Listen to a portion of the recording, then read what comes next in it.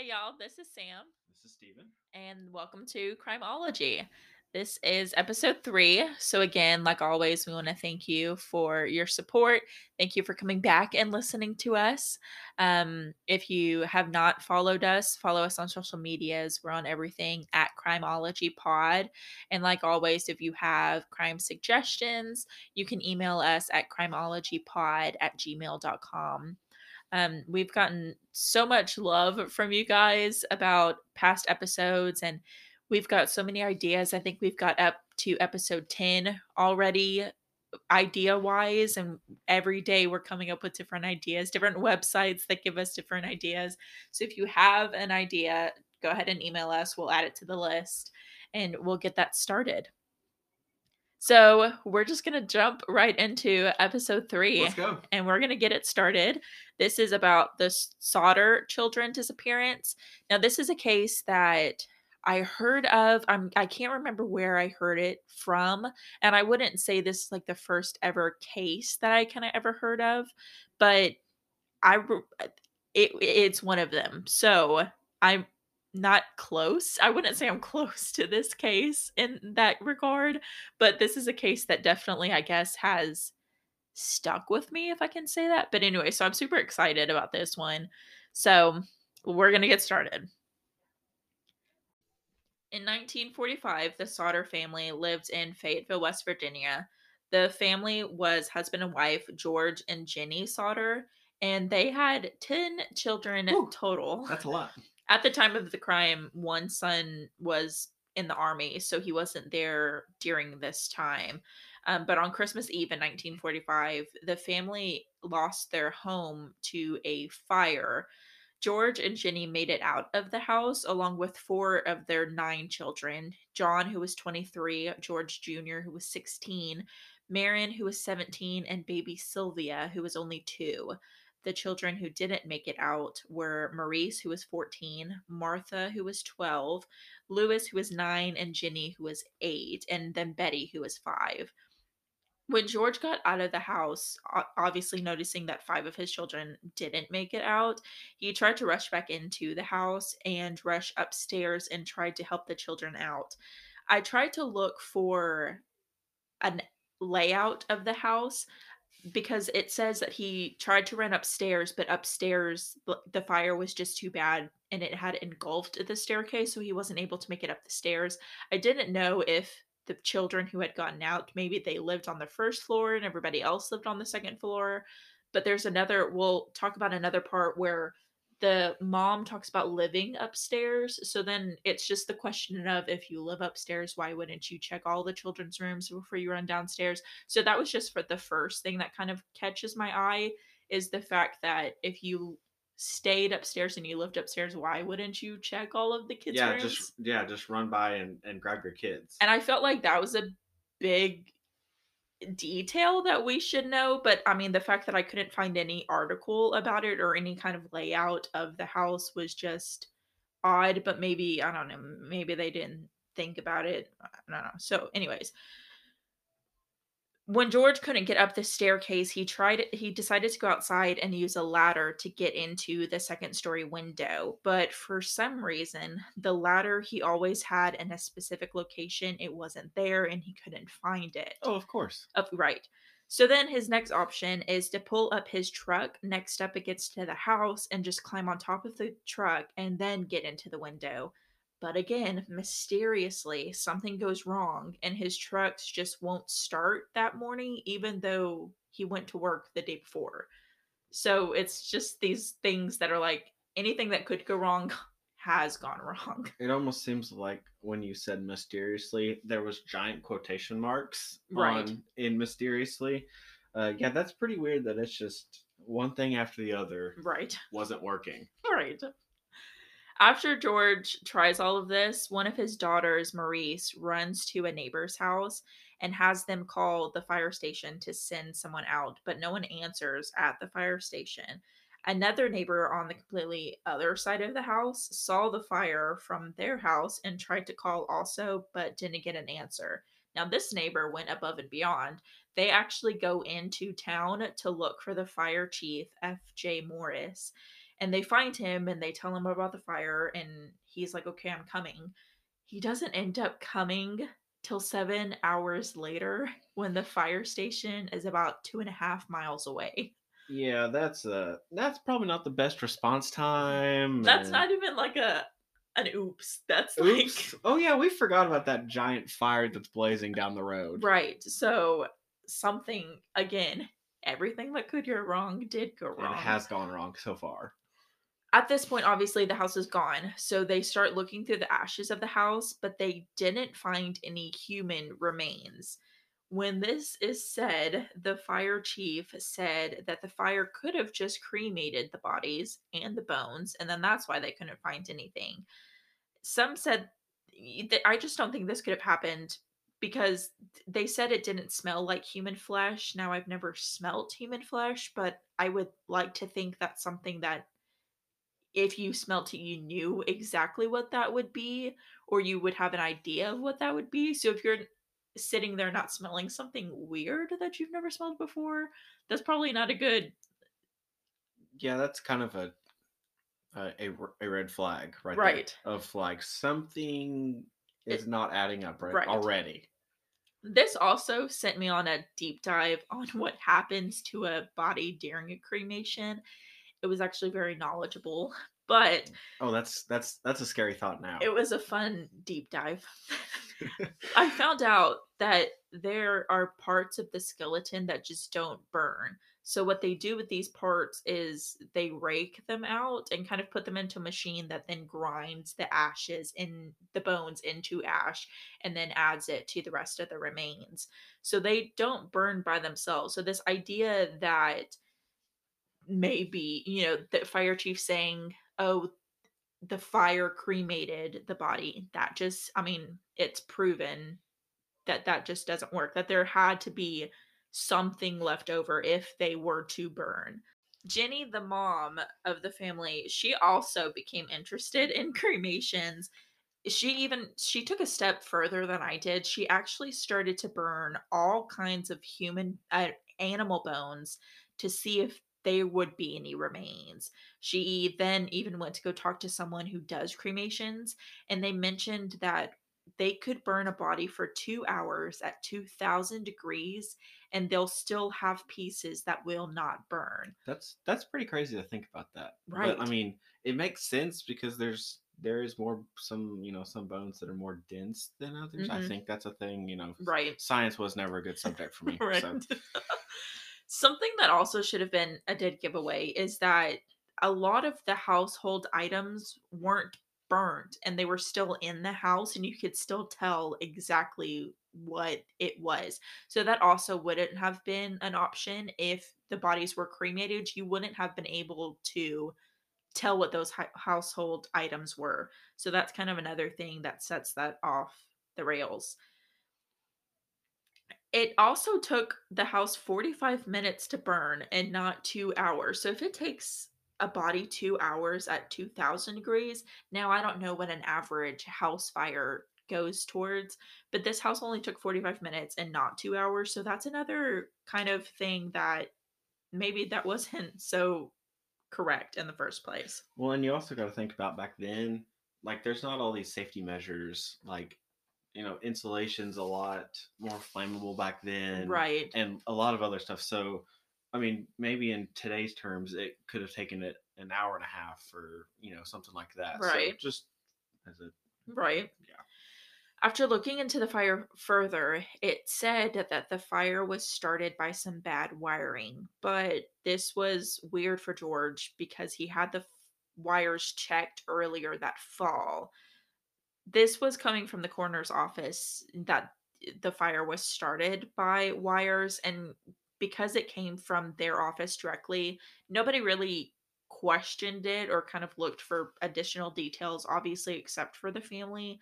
So that was just kind of where it left. And because of that, George ended up taking some dirt from another location and he added that dirt to the foundation of the house and ended up making a monument for the children that he had lost.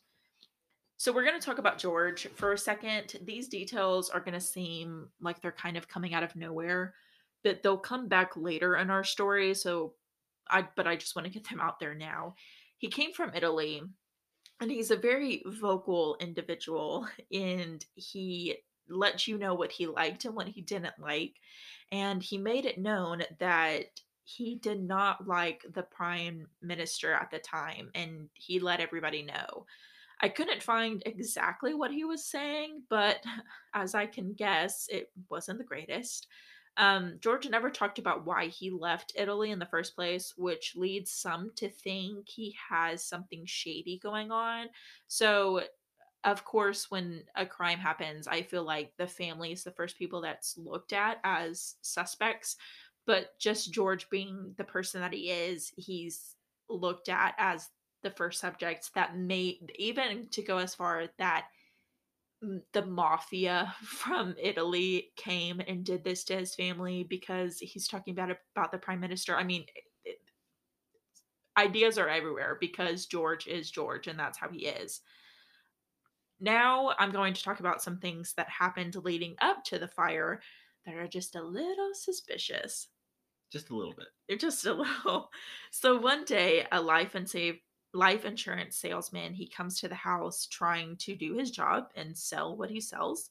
When he realized that he wasn't going to be making a sale at this house, he got very angry and started yelling at George that his house was going to go up in smoke and his children would be destroyed and that he would pay for the comments he made about the prime minister. That's like Again, hello, we caught the guy. We know exactly who it is. There's no reason to continue on, but I don't know why nobody else thought the same thing. So it's kind of weird.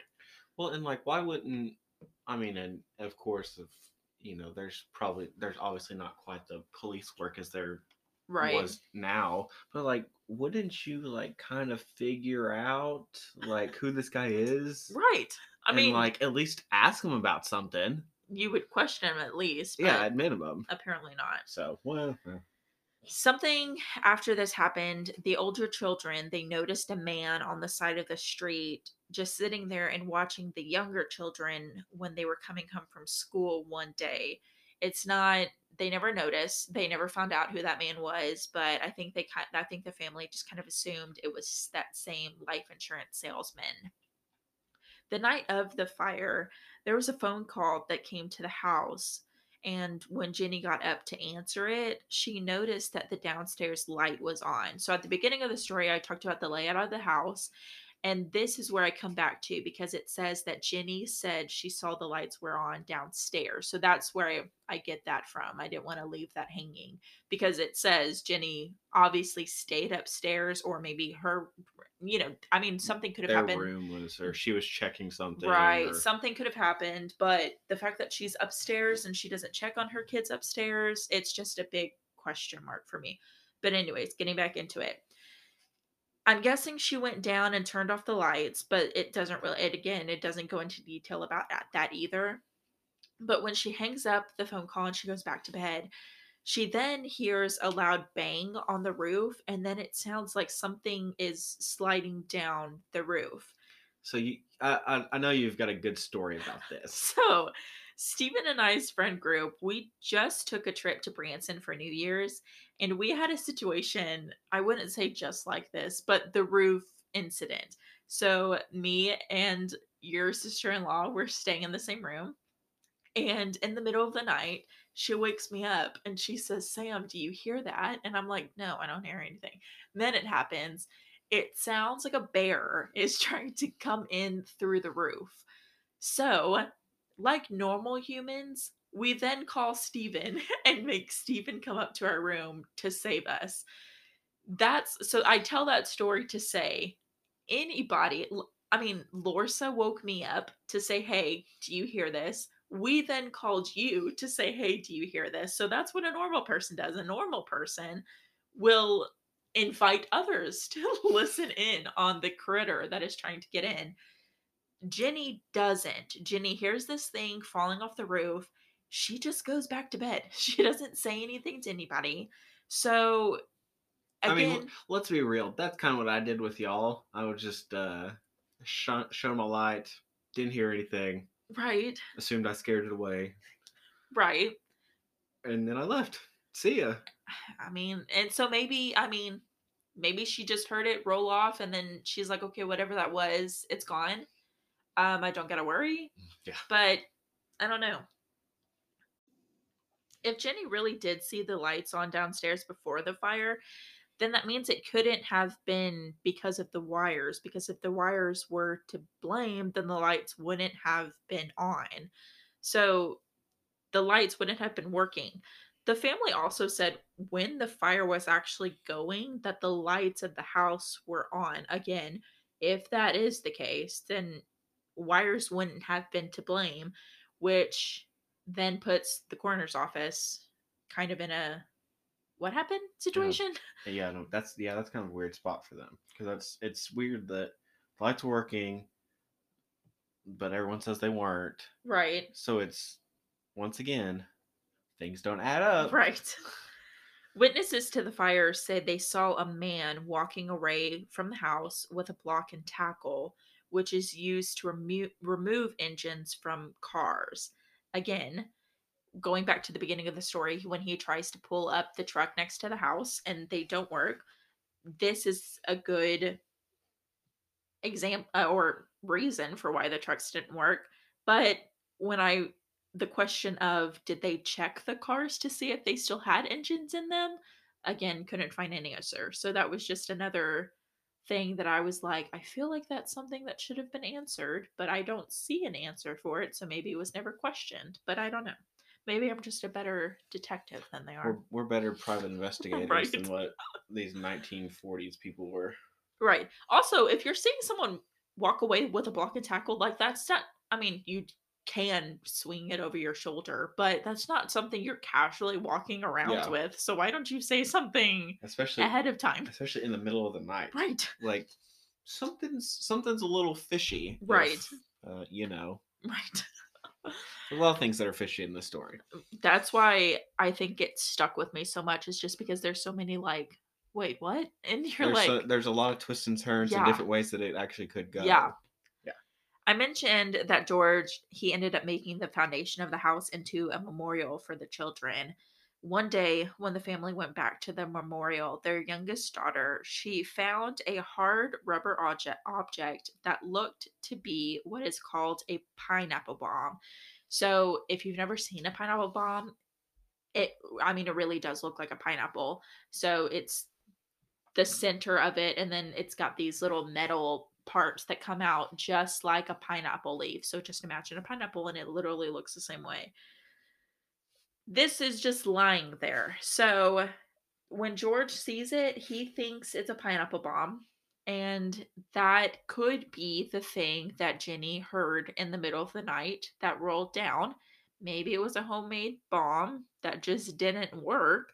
And so then I mean, again, obviously we don't know, but maybe if when the person threw the bomb and it didn't work, maybe their next option was just to set the house on fire. I mean, if you're just trying to get rid of somebody, that's probably the best way. Just to let the Get it and done. then that would explain the light Right. that she saw. Someone trying to use a flashlight or Yeah. some whatever type of light to so Right. that way, and then they could mess with the wires. Right. Yeah. So now we're going to talk about some people that came forward with information about the missing kids after the fire was done. One woman said she saw the children in the in the back seat of a car driving away from the fire when the house was burning down. So that's one lady. 50 miles away from the house, a woman who was working at a tourist stop said she fed the children breakfast the next morning after the fire. She said the only odd thing that she noticed from that day was that there was a car at the shop with a Florida license plate around the same time. So she couldn't put the children with this car, but she said that was the only odd thing she noticed It's from at that least day. a Right. very maybe a dotted line Right. connection to it. Right. But yeah, so that's kind of wild. That I mean, I'm sure. Well, I mean, obviously all kids look different, but I mean, like And Yeah. news travels a lot slower back then too. So you're not going Right. to hear about this fire and then, oh yeah, there's missing kids. People aren't going to be looking for, Right. because they assume that either they were in the fire and Yeah. they've already died, or I didn't think about the fact that, I mean, again, not kids all look the same, but kids kind of look the same. So how did you know? Oh yeah, those were these kids. Like I didn't think about that. unless it was just a, oh yeah, there were some kids that were eating breakfast here. Right. They ate Just breakfast this yeah. morning. A receptionist at a hotel in Charleston said she saw the children with two women and two men who were all Italian. She said she tried to talk to the kids, but one of the men kind of yelled at the kids and she felt like she was being shut out. And after this man yelled, the kids and the women just kind of hushed, turned their eyes away from her. She doesn't remember the date she saw them, but she did say they checked in later at night and then they ended up checking out early the next morning. And that's all she remembers. So running off these, what are the last three that we've talked about, literally those could all be boom, boom, boom, all Right. linked together. All, yeah. Because literally you could have, if one of them had got the kids from the house Hmm. and then they traveled, they're 50 miles down the road, Yep. they ate breakfast, You got the Florida continue tax. driving. Because if you're going from West Virginia to Florida, you're going to stop and at least heading Right. down that way to Charleston, and like you could easily, I mean, especially if you check in, because if you're driving from West Virginia to South Carolina, Right. that's a heck of a trek. Yeah. And so that only makes sense to me of like at least linking all these stories Right. together of they went from the, the breakfast place at the shop Hmm. because maybe the tire got burned a little bit during the fire. Uh-huh. There you go. Maybe, I don't know. I'm Right. just spitballing there. And then I mean, you go to. I mean, if you eat breakfast, Right. you would check in late in Hmm. South Carolina, and then you would That zip makes on sense. out That of makes sense. Charleston early in the morning. But that's all people that came forward with information, or I'll say information that led somewhere or that people kind of took to be actual information. Something that happened, and I'll mention this about George really because I like to play devil's advocate. I know a lot of cases, I mean, every case that happens, people immediately look at the family. I will say that George, at one point, he was just looking through the newspaper and he ended up seeing a picture of some school children in New York. He thought one of them looked exactly like Betty, who is one of his children who was missing. He goes to extremes of traveling to New York to investigate and see if this really is Betty. He ends up tracking the kid down and he reaches out to the parents, but the parents refused to talk to him. So he that never led anywhere. But I like to tell those stories to make it seem like the parents trying. Right, So, and I mean, really, that makes sense for whatever the parents of right. that girl that he thought was hers. Like, I'm not gonna have some strange dude come up and Try to talk to yeah. her, right. I mean, like you said, playing devil's advocate, really you could see that both ways. You could, Yeah. if they're trying to hide it, oh no, sorry, can't talk to you, or Right. if they're being for real, like No, no, you're why are you coming? crazy. Yeah, why are you coming all the way Right. from West Virginia? 2 years after the fire, George and Jenny, they tried to get the FBI involved, but the FBI has to go through the city's fire and police team. And when the FBI reached out to both the police and fire, they both denied needing their help, which I guess I was naive and I didn't know first off that the FBI needed anybody's permission to do anything. Um, I don't think they need anybody's permission, but I think they have to at least get somewhat of, if it's, I mean, if it's a major thing, I'm right, sure they can just, yep, this is our case now. right. But maybe something like this is they kind of have to, I guess if you do have parents who think injustice is being done, so that's probably right, But the only reasons I can think of that FBI is saying no is that, or that the police is saying no, is that either they're trying to hide something, or they just don't want to do all of the paperwork that is involved. I mean, obviously, if it took you 7 hours to get to a fire that was 2 miles away, Yeah, that's going to take them about 7 years to get right, that I paperwork think you've done. got bigger problems to worry about. But when the FBI wasn't allowed to help the police, the family ended up hiring a private investigator who was C.C. Tinsley. As soon as he was hired, he noticed that something special happened to the case on the jury. So, when digging into the jury, he found out that one of the people on the jury was the same life insurance salesman from the beginning of our story. Ding, ding, ding. Hello, we have solved it for you, FBI and Right. West Virginia, where Fayetteville, West Virginia Police Department. We've solved it for So you. this jury is put together to decide if the fire was an accident or not, and the jury said yes, that the fire was an accident. But you have, I mean, who put this jury together? Who says, yeah, Apparently, that fire chief. right. Another thing that you're just like, what? Another thing that was going around that Tinsley found out was that the fire chief was going around saying that he found a heart in the fire and that he buried it at the monument that George made. So, when Tinsley hears this, that's his first place he goes to is he's like, "Hey, show me where this heart is so that we can send that off to figure out what it is." Like, hello, that's a big piece of information. He finally convinces the fire chief to bring him out there and show him where it's buried. When they unbury it, they found out it's just beef liver. And not even that, it had never been in the fire. So, again, when Tinsley's like, okay, so what the heck is going on? The fire chief, he ended up saying that he did it to try to give the family some kind of closure. That's a pretty, really, that's an egregious step to, Right. like, oh, yeah, I found this heart. And, like, you would think that that would have been consumed up in the fire, right? I mean, if you're if you the fact that you're going from, "Oh, no, their bodies were cremated," to, "I have a heart." But I What? buried it. Right? What? So, just a lot of, "Huh?" moments. I'm not sure when this happened, but the family also hired a pathologist to look at the dirt around the house to see if they could find anything. They ended up finding 4 shards of human vertebrae, and they ended up sending it to the Smithsonian to investigate this. The Smithsonian came back and said that these shards were from somebody who was about 16 to 17 years old. But the oldest child they lost in the fire was only 14. So doesn't add up.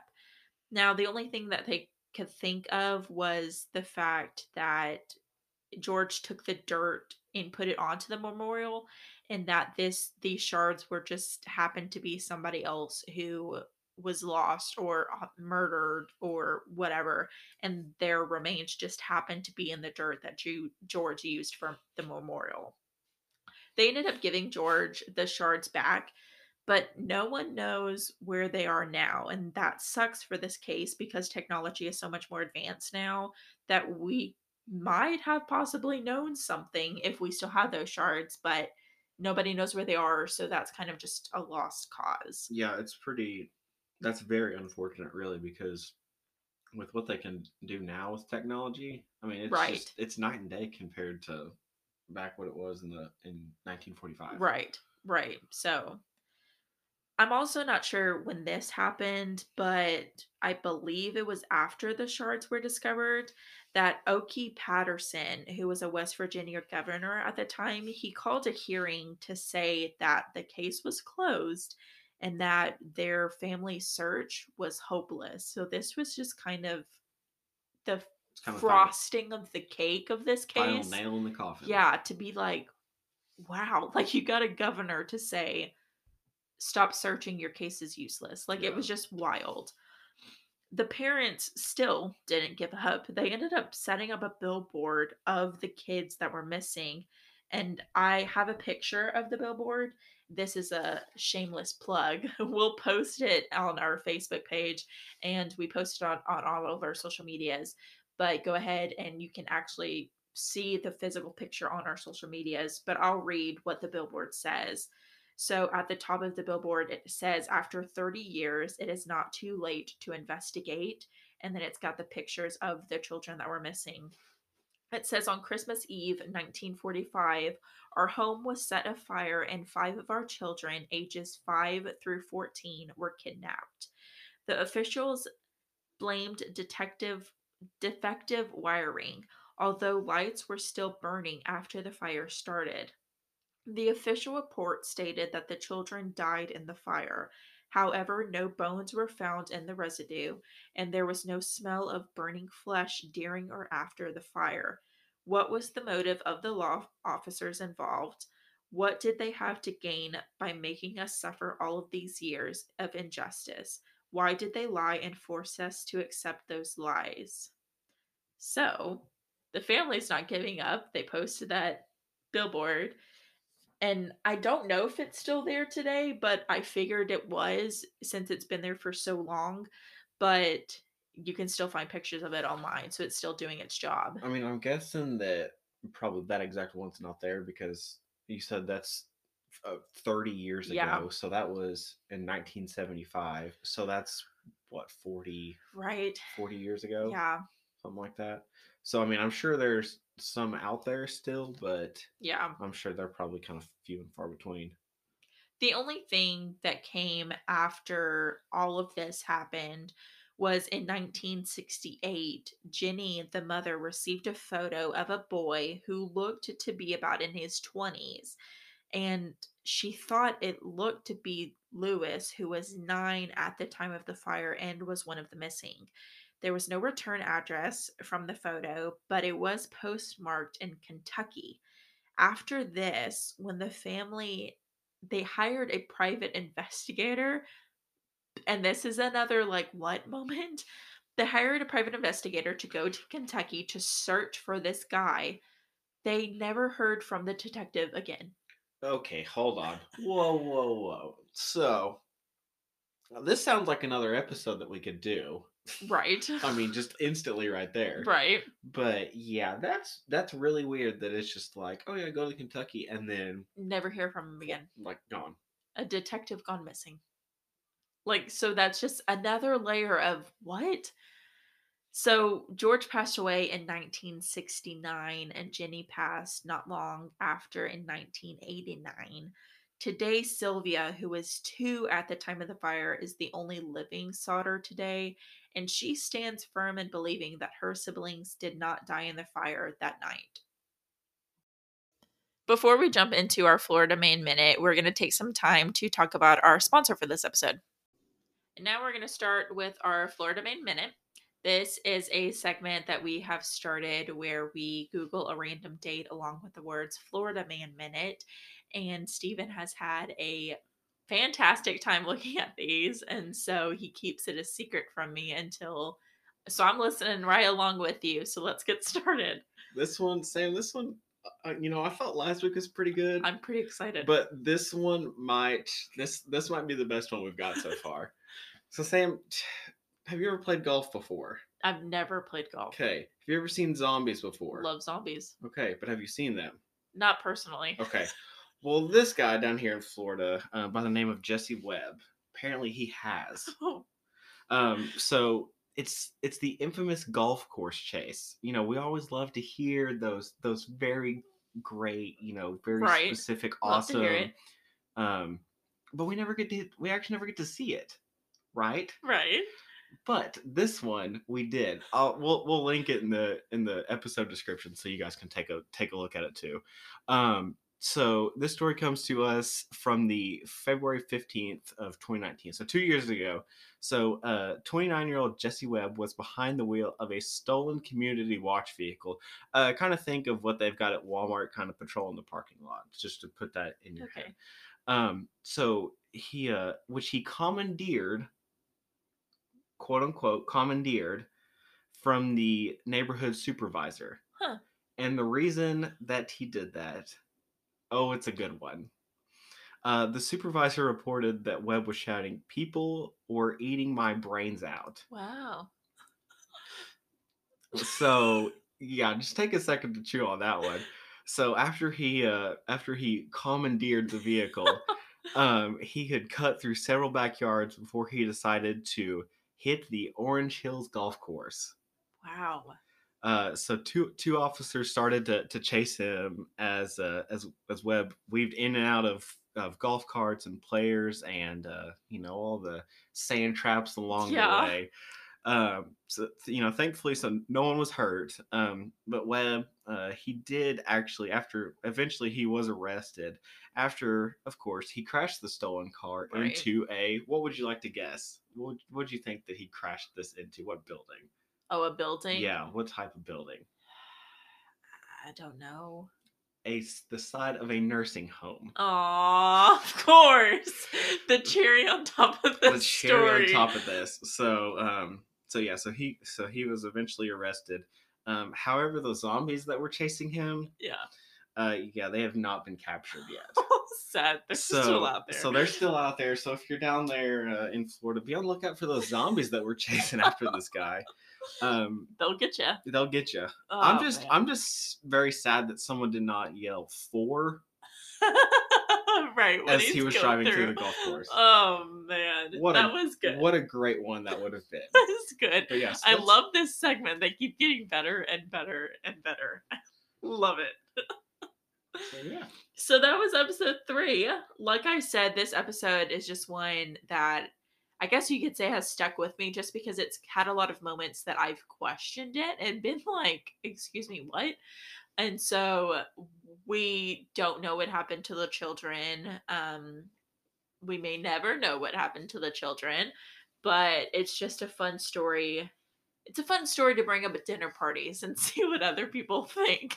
So it's been a fun You episode. go to some weird dinner parties then. I listen. That's all. The only dinner parties I go to are weird ones.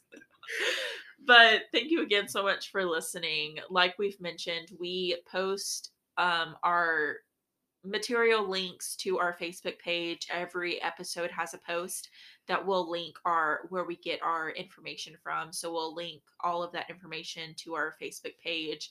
And then we post on all of our other social media sites when the episodes go live. And then we post pictures on different variations of social medias. If you're whatever platform you're listening to, make sure you give us a review, leave us a rating. 5 stars, that's what we want. That's the 5 out of best. 5, best, because that's what we are. So give us a review, follow us, send us emails of what you want to listen to. If we do too much of a certain kind of crime, let us know. Any feedback is good feedback, so we want to know what you want to hear. But thank you guys just for continuing to listen to us. We are continuing to have a blast. And so we just hope that you keep coming back. So thank you so much. My name is Sam, I'm Steven. and this is Crimology.